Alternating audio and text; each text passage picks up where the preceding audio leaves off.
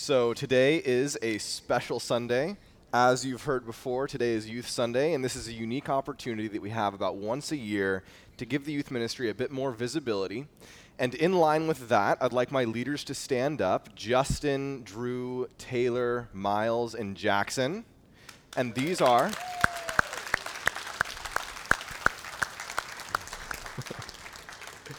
and these are our youth leaders. And you guys can stay standing for a moment, because the reason I have you guys looking at them is because these are the people that are investing in and working with your students, and it matters to me that you're able to see the way that they function in church, that you can talk to them about the youth ministry, you can talk to them about your students. It's important that you know who they are so that they can be points of contact for you. And now you guys can sit down. But just about these people, these are people who know the gospel, these are people who believe the gospel, these are people who can share the gospel, and these are people that I think are good examples for junior hires and high schoolers to emulate. And also, those are the criteria for youth leaders. So if you're in, this room and you're thinking to yourself, well, I know the gospel, I believe the gospel, I can share the gospel, and there's some things in my life that a junior hire or high schooler could emulate, shoot me an email. Let's talk about it. Being a youth leader is not exclusively for college-age people. So, in addition to that, I do need to address a bit of an elephant in a room. Some of you may have noticed that there's a tad bit more family resemblance than normal. And you would be correct. My hair and beard are gone. And the reason for that is not because I'm joking and like, hey, wouldn't this be funny?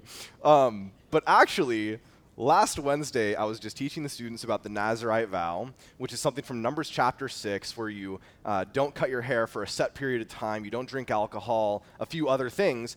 And I thought it would be really interesting to make that come alive by actually doing one. And so for the next 3 months, no haircuts, no trimming my beard, no drinking, as well as some other stuff. And you can ask your students about that, and I'm pretty sure that some of them have videos, so that might be worth looking into. But as far as the actual lesson for today, we can kind of move on to that. And today I have been asked to talk to you guys about 1 Timothy chapter 4. And personally, I'm kind of excited about that because it happens that this is the same passage that was the final lesson for our winter camp. And so for me, there's a kind of little fun thing where it's like, okay, the same Bible that a junior hire needs is the same Bible that a parent needs, is the same Bible that an older Christian needs, is the same Bible that anyone in any circumstance needs. And so there's kind of a devotional aspect of this for me where it's like, yeah, do I really believe that? I absolutely believe that. I'm about to bring you guys the same passage that was crucial for a room of junior hires and high schoolers a few months ago. And it's not going to be the same message because it's a different audience, but there's going to be a lot of the same stuff because it's the same verses.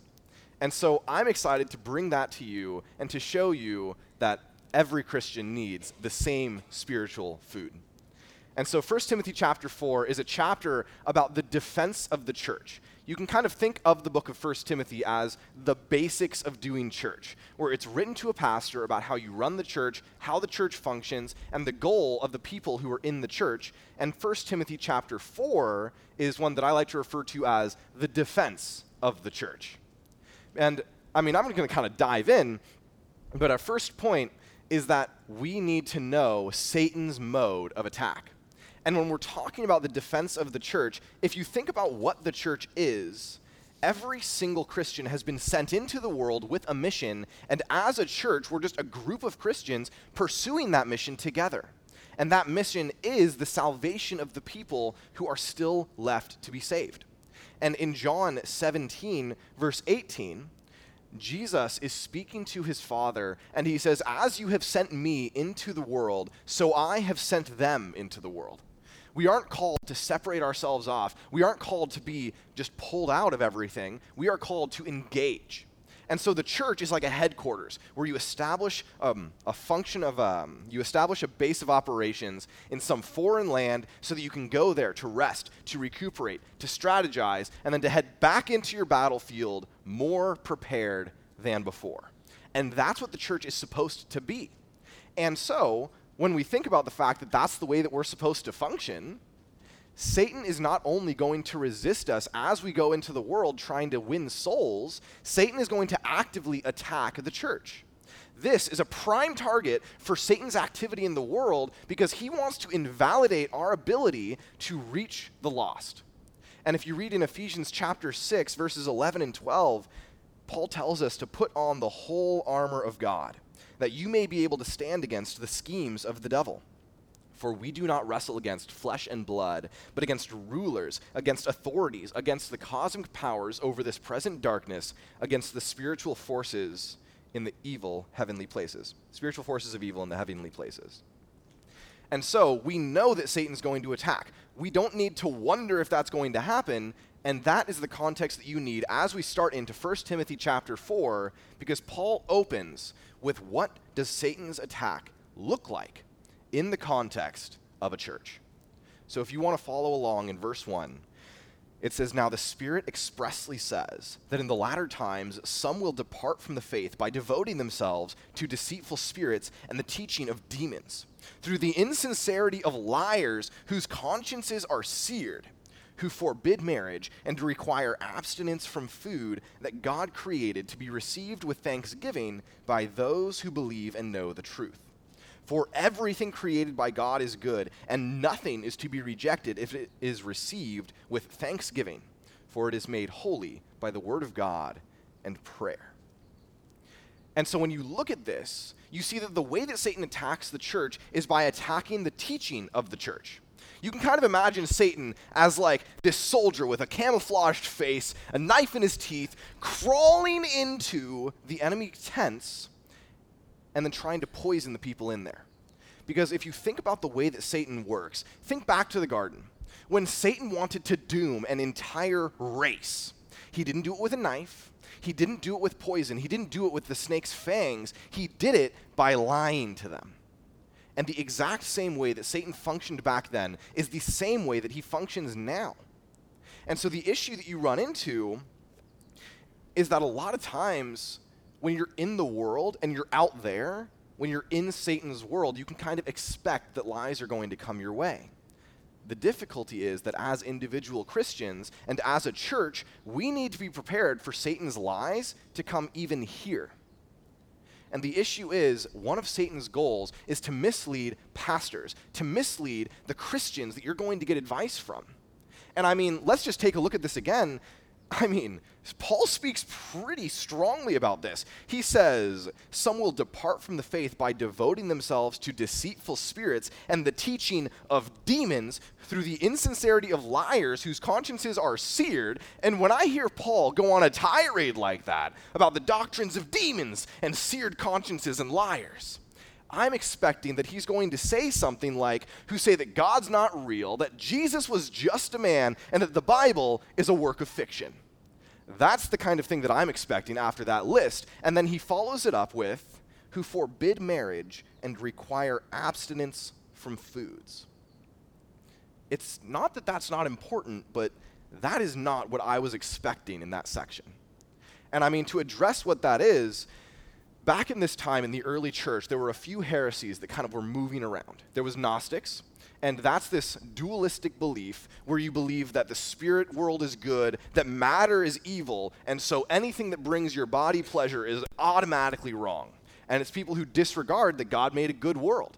You also have people like Judaizers who are going through churches and they're saying, to be a Christian and to be saved, you need to follow the Old Testament law. You need to choose which foods you eat and don't eat. You need to keep the Sabbath and the festivals. Otherwise, you're just not ready. And there's also another group called the Essenes. That's where we get the Dead Sea Scrolls from, where it was a common thing in their circles that they would say that you couldn't get married. And so maybe Paul is referring to one of those, maybe Paul's referring to something different, maybe Paul's referring to all of them at the same time, but these are issues that would have been important for the early church. Additionally, like that's where that comes from, but here's the other thing. Comparatively, those are kind of minor things. Compared to things like who is God, who is Jesus, and what is the Bible, those are kind of minor. And so what you see is this. Anytime you take something and you add it to the Bible, or anytime you take something and you pull it from the Bible, that is a doctrine of demons. That is how Satan gets his foothold into a church. That's how Satan causes things like legalism. That's how Satan invalidates and ruins our ability to function in the world as missionaries and to function in the world as a beacon of God's light. It starts with lies, and you might think that they're minor, but they're not. And so the issue that you run into is this. It's like, okay, John, well, if I'm supposed to be going into the world and expecting lies, and if I'm supposed to be going into the church and expecting lies, then how am I supposed to navigate? What's my source of truth supposed to be? And if you want to take a look at Acts chapter 17, verse 10 and 11, you actually find your answer. And in Acts 17, 10 and 11, it says, "The brothers immediately sent Paul and Silas away by night to Berea. And when they arrived, they went into the Jewish synagogue. Now these Jews were more noble than those in Thessalonica," which is high praise, by the way. "They received the word with all eagerness, examining the scriptures daily to see if these things were so." And here's the thing. Like, let's just talk about who Paul is. Paul, capital A, apostle, Paul. Paul, Jesus reveals himself to this guy, trains him in the deserts of Arabia. Paul, who wrote 1 Timothy, the letter that we're reading right now. Paul, who is responsible either directly or indirectly for the vast majority of the New Testament.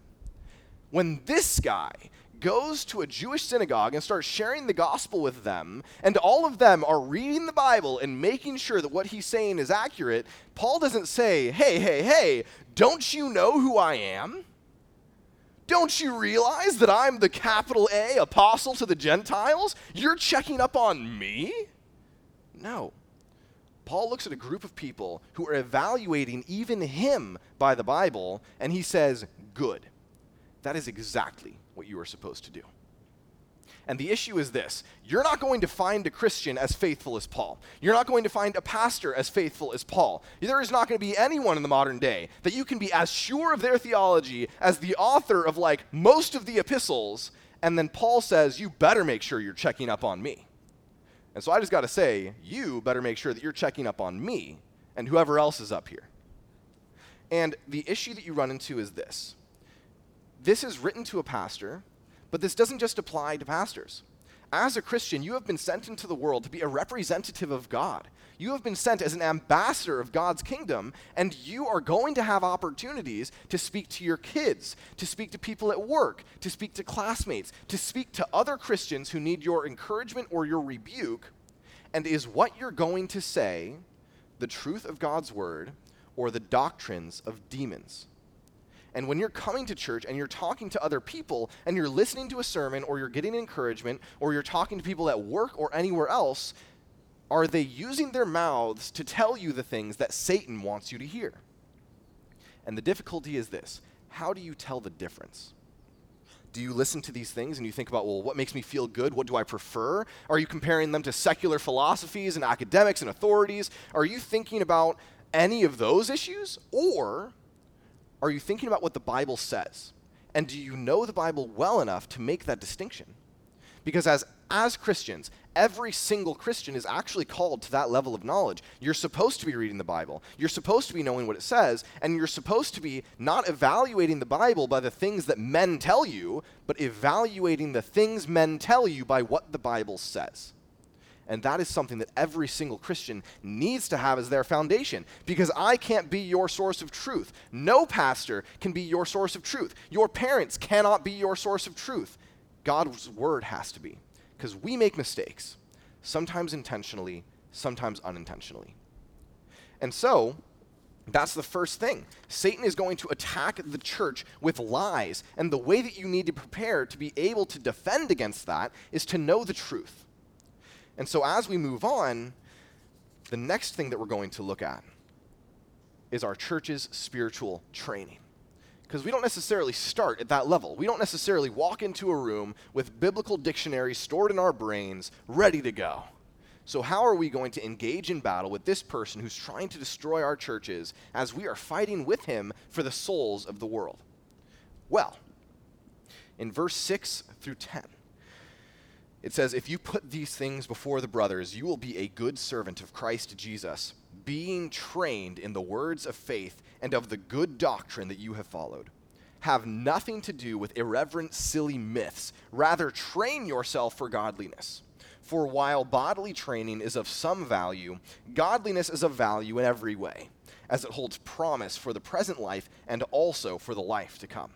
The saying is trustworthy and deserving of full acceptance, for to this end we toil and strive, because we have our hope set on the living God, who is the Savior of all people, especially those who believe. And so the thing that you see is that none of us are finished products. All of us are in progress. And that means that we need to be relying on the Word. We need to be learning what it says, and we need to be learning how to use it. In Ephesians chapter 6, when we talk about the armor of a believer, we are given only a single offensive weapon. And in 17b and 18a, it says that we attack using the sword of the Spirit, which is the Word of God, praying at all times in the Spirit with all prayer and supplication. And so, first of all, you see that we need to be relying on the Word. We need to know the Word. We need to know how to wield the Word. And we need to have a reliance on the Holy Spirit, who is enabling us to wield that Word properly. And we are supposed to be using the Word in prayer, drawing on those resources. Additionally, we need to be training up in that, but we also have a purpose in learning the Word. You're not learning the Word for the sake of winning a game of Bible trivia. In verse 7, it says, have nothing to do with irreverent, silly myths. Rather, train yourself for godliness. And the issue that you think about is that when you're learning what the Bible says, you're not doing it for the sake of the knowledge itself. You're doing it for the sake of what you're going to use that knowledge for. That knowledge needs to work its way out into your life, into your words, into your ministry with other people, and into your own personal relationship with God. And also, in addition to that, you're going to be wielding it with hope. Because if you look at verses 8 through 10, it says, for while bodily training is of some value, godliness is of value in every way, as it holds promise for the present life and also for the life to come. In verse 10, for this end we toil and strive, because we have our hope set on the living God, who is the Savior of all people, especially those who believe. And one of the things that we need to remember when we're talking about setting our hope on the living God, we are not in our home. And like we said, we have been sent into the world by Jesus for the sake of winning souls. This is not our home. This is our battleground. And I want you to imagine World War I.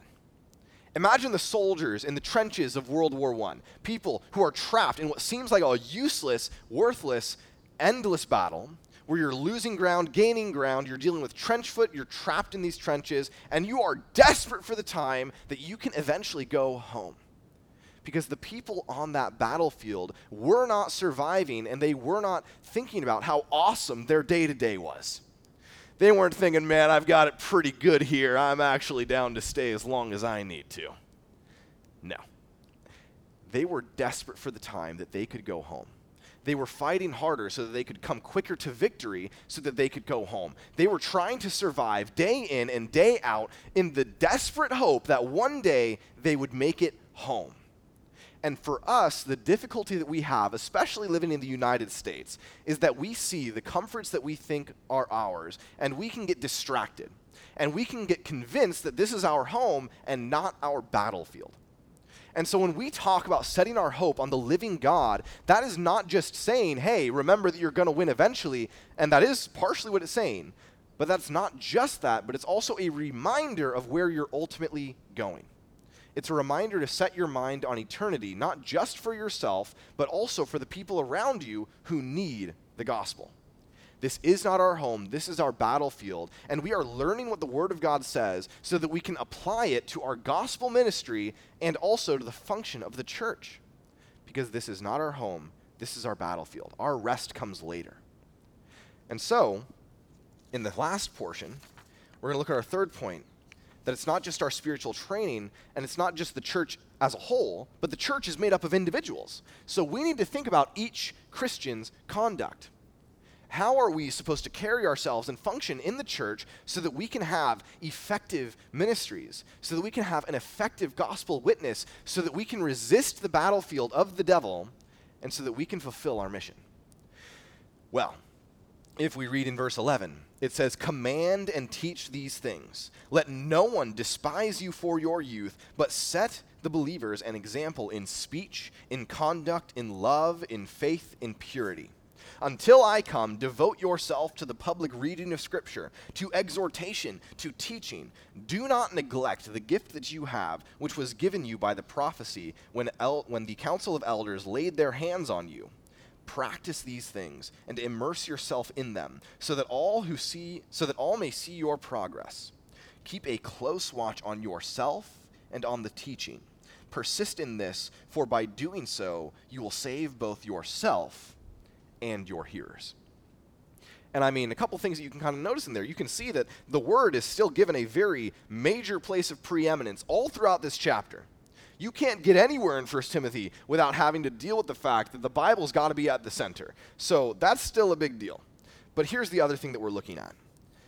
Paul is writing to Timothy, and Timothy is a younger Christian.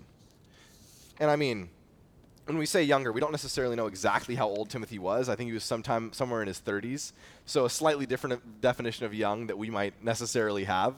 But when you see Paul talking to a younger Christian, he says, let no one despise you for your youth. And when he's saying let no one despise you for your youth, he's not talking about getting into ego battles where like maybe someone in Timothy's church comes up to him and says, you know, Timothy, you're kind of young. And then Timothy goes, well, I may be young, but you're a dinosaur, man.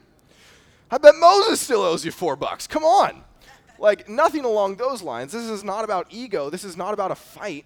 This is instead about Paul saying, do not let your youth be an excuse for your immaturity. Because if you take another look, it says, but set the believers an example in speech, in conduct, in love, in faith, in purity.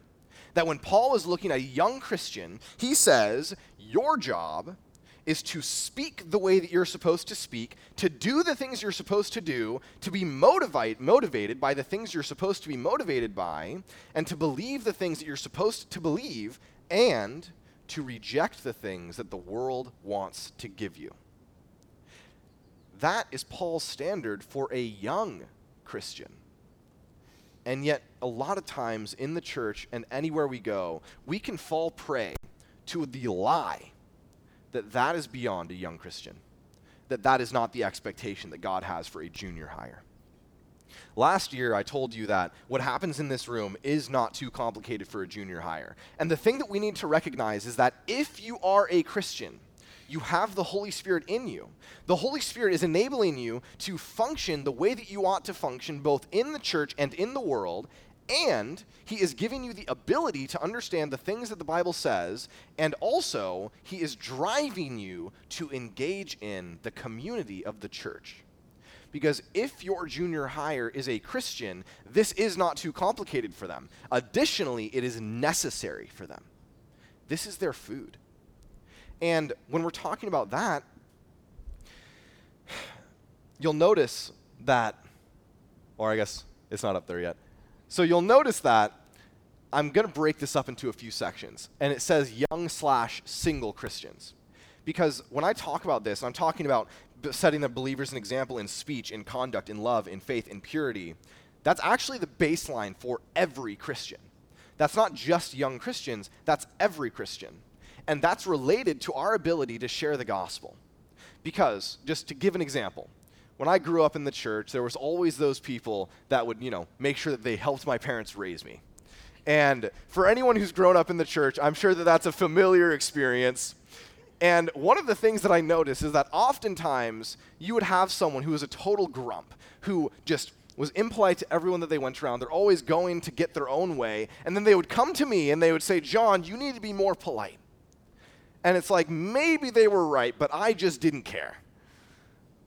And sometimes the lifestyle that surrounds the words that are delivered actually invalidates those words. And so the question that we need to ask as Christians is, has that ever been us? Because I was teaching through a series a while back from 1 Peter where we were talking about sharing the gospel with your life. And the culmination of that was in 1 Peter 3:15 where it says, but in your hearts honor Christ the Lord as holy, always being prepared to make a defense to anyone who asks you for a reason for the hope that is in you. And in 1 Peter, Peter is talking about all of these portions of the Christian life, the way that you submit to authority, the way that you exist in marriage, the way that you suffer, and that when you live the way you're supposed to live, people see that and they ask questions. And when you're in the world functioning, what you say is not separated from what you do. Where you're going to go to someone and you're going to say, yes, my life is different. The reason that I'm so unique is because I know that Jesus came and he lived the life I couldn't live and he died my death for me and I believed that and I'm a changed man. And then they're going to look at you and they're going to say, you act the same way I do, buddy. What was that again? What's this gospel that can change me? And the issue is that for every single Christian and for the church at large, we are supposed to be functioning as we ought to function in our behavior and then bringing our words behind that. For every Christian, those are not separate issues. Additionally, this is written to Timothy, who is a young guy, and so he's saying, let no one despise you for your youth. And sometimes we have this idea that for one reason or another, demographic A is just not able to function or serve, or demographic B is not able to function or serve. You're too young to have anything meaningful to contribute, and you're so old that I don't even know if you're here right now. We can have those ideas where we draw lines around what is and is not someone who's actually able to contribute to the kingdom. And so Paul writes to Timothy and he says, Timothy, in your specific demographic, this might be the temptation that gets you lax. Don't fall for that. And so I want to take a look at some of the other demographics that exist in the church and give you some stuff that the Bible says about those as well. Because it's not just about young people. Maybe you get a bit older. Maybe you stop being single. Maybe you have kids. And so what does the Bible say about parents who exist in the church? And I know that everyone's preparing themselves for some young 20-nothing to give them parenting advice. Sorry, I'm gonna try to steer clear of my opinions here. But in Deuteronomy chapter 6, it says, you shall love the Lord your God with all your heart and with all your soul and with all of your might. And these words that I command you today shall be on your heart, and you shall teach them diligently to your children, and you shall talk of them when you sit in your house, and when you walk by the way, and when you lie down, and when you rise. You want to talk about the biblical model of education? There it is. The people who have the responsibility to train their kids are parents. And one of the things that's valuable to consider is that is an extraordinary opportunity. That is an extraordinary opportunity and an extraordinary responsibility. In Ephesians chapter 6, the New Testament reiterates this, and it says, fathers, do not provoke your children to anger, but bring them up in the discipline and instruction of the Lord. In 1 Timothy 3, as well as Titus 1, the character of a man is judged by how he raises his kids. And in 1 Timothy 5 and Proverbs 31, the character of a woman is judged based on how she raises her kids. God has given this extraordinary opportunity, and if you get older and this is the stage of life that you're in, your responsibility is to teach your kids the things that God wants them to know. And, this is another one of those things, kind of a lie that Satan wants to get into the church, is the idea that parents have no influence in their kids' lives. I want to talk to you about a friend of mine who does youth ministry a bit further north in California, and he and I were having a conversation, and this guy worked as an English teacher for several years. He was sharing the gospel there, he was trying to have a gospel witness, and he was investing in the lives of his students, and then he thought to himself, man, I want to have more of an impact. I want to have more of a spiritual impact on these students' lives that I just feel like I can't have as a teacher. I'm going to go become a youth pastor. So he went to seminary, and as he's functioning in youth ministry, about a year down the line, he and I are having a conversation, and he says, John, I just don't have as much time as I'd like to have with them. I only see these students for an hour a week, maybe for 3 hours a week, maybe for youth events. But I just don't have the time to be able to invest in them and have the impact that I thought I was going to be able to have. And he was talking to me and he said, you know what I'm realizing? I'm realizing that all of the impact that I wanted to have and felt like I wasn't having as a teacher, all of the impact that I wanted to have and felt like I'm not having as a youth pastor, you know who has that opportunity? Their parents. their parents who see them every day when they come home, their parents who are able to advise them and talk to them about their friends, to talk to them about school. As they go to schools that are going to teach them all kinds of things, it's their parents who they come home to and are able to talk to them about it and bring God's word to it. And he was talking to me and he was saying no one has the impact in a student's life that their parents have. And the idea that you are powerless in your ability to effectively raise and empower your children is a lie. And it is something that Satan wants you to believe so that you can have your own potential benefit to your kids be invalidated. No one has the opportunity that you have. And maybe you're looking at this opportunity and you're thinking to yourself, man, John, I'm just not up to the task. I mean, I was talking to Justin Worth a while back, and he was talking to me about when his daughter Adelaide was born. And how he's driving home away from the hospital with this little baby in the back seat, and he's looking at her in the rearview mirror, and he's thinking, man, who let me drive away with a kid? I'm just a kid myself. I don't know what I'm doing. And I was telling my dad about that, and my dad said, man, I felt that way with Jessica and Julianne. Where I was looking at Julianne, and I'm thinking, I've done this before, but man, who let me leave with her? And the thing is, this is a major responsibility. This is a scary thing that I don't have the experience to speak from, but but I have other people's experience. But this is a major thing. This is a major responsibility that we've been given, and the thing is, if it feels daunting, good. It is.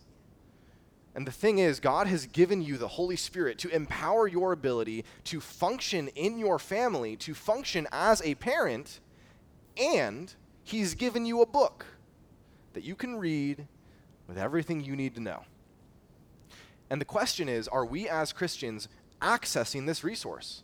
Are we accessing the resource of the Holy Spirit? Are we accessing the resource of the Bible as we train our kids?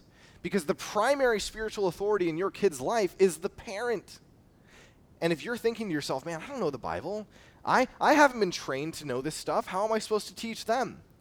Well, as a parent, you have an extraordinary opportunity to learn the things that your parents or your church or anyone else failed to teach you, and then to teach that to your kids. If you feel like you're not prepared to teach your kids the book of Genesis, read the book of Genesis. Study the book of Genesis. And right after you're done, call your kid in the room and teach them. And then while you're teaching them Genesis, go on to Exodus.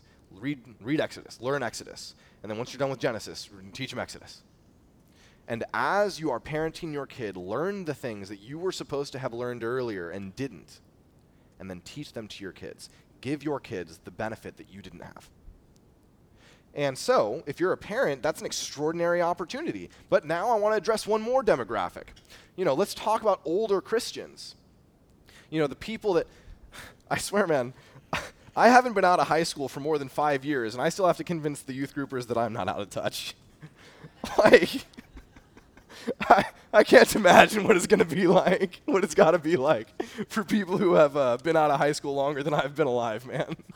My heart goes out for you, man. But if you are an older Christian in the church, if you guys want to turn to Titus chapter 2, let's talk about the unique opportunity and role that God has given you.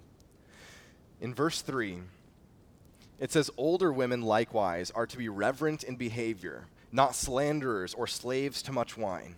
They are to teach what is good, and so train the young women to love their husbands and children, to be self-controlled, pure, working at home, kind, and submissive to their own husbands, that the word of God may not be reviled.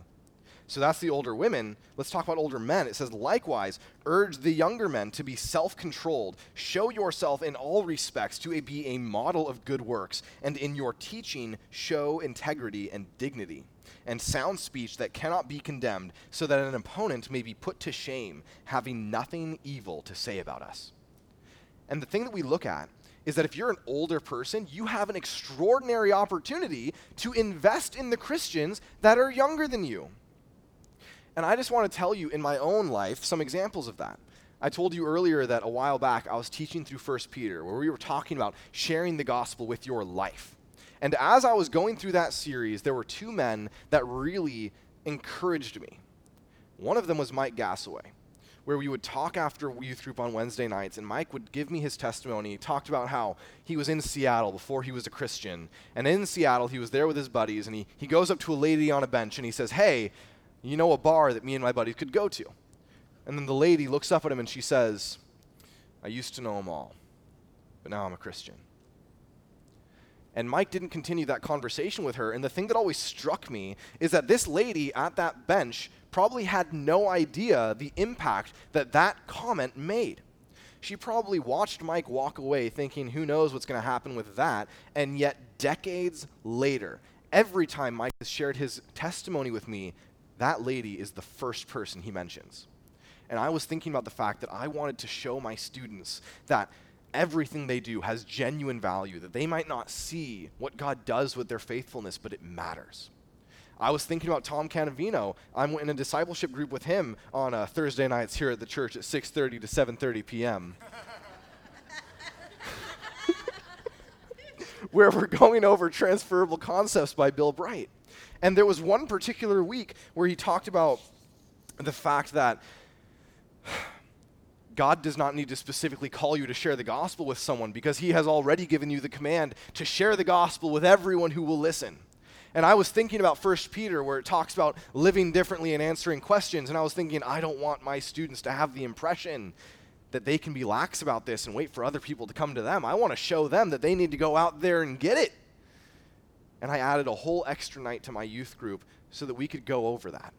And the thing that I think about is that Mike and Tom are not pastors, they are not elders, they are older people in the church functioning faithfully, and my students benefited from their faithfulness and their willingness to invest in me.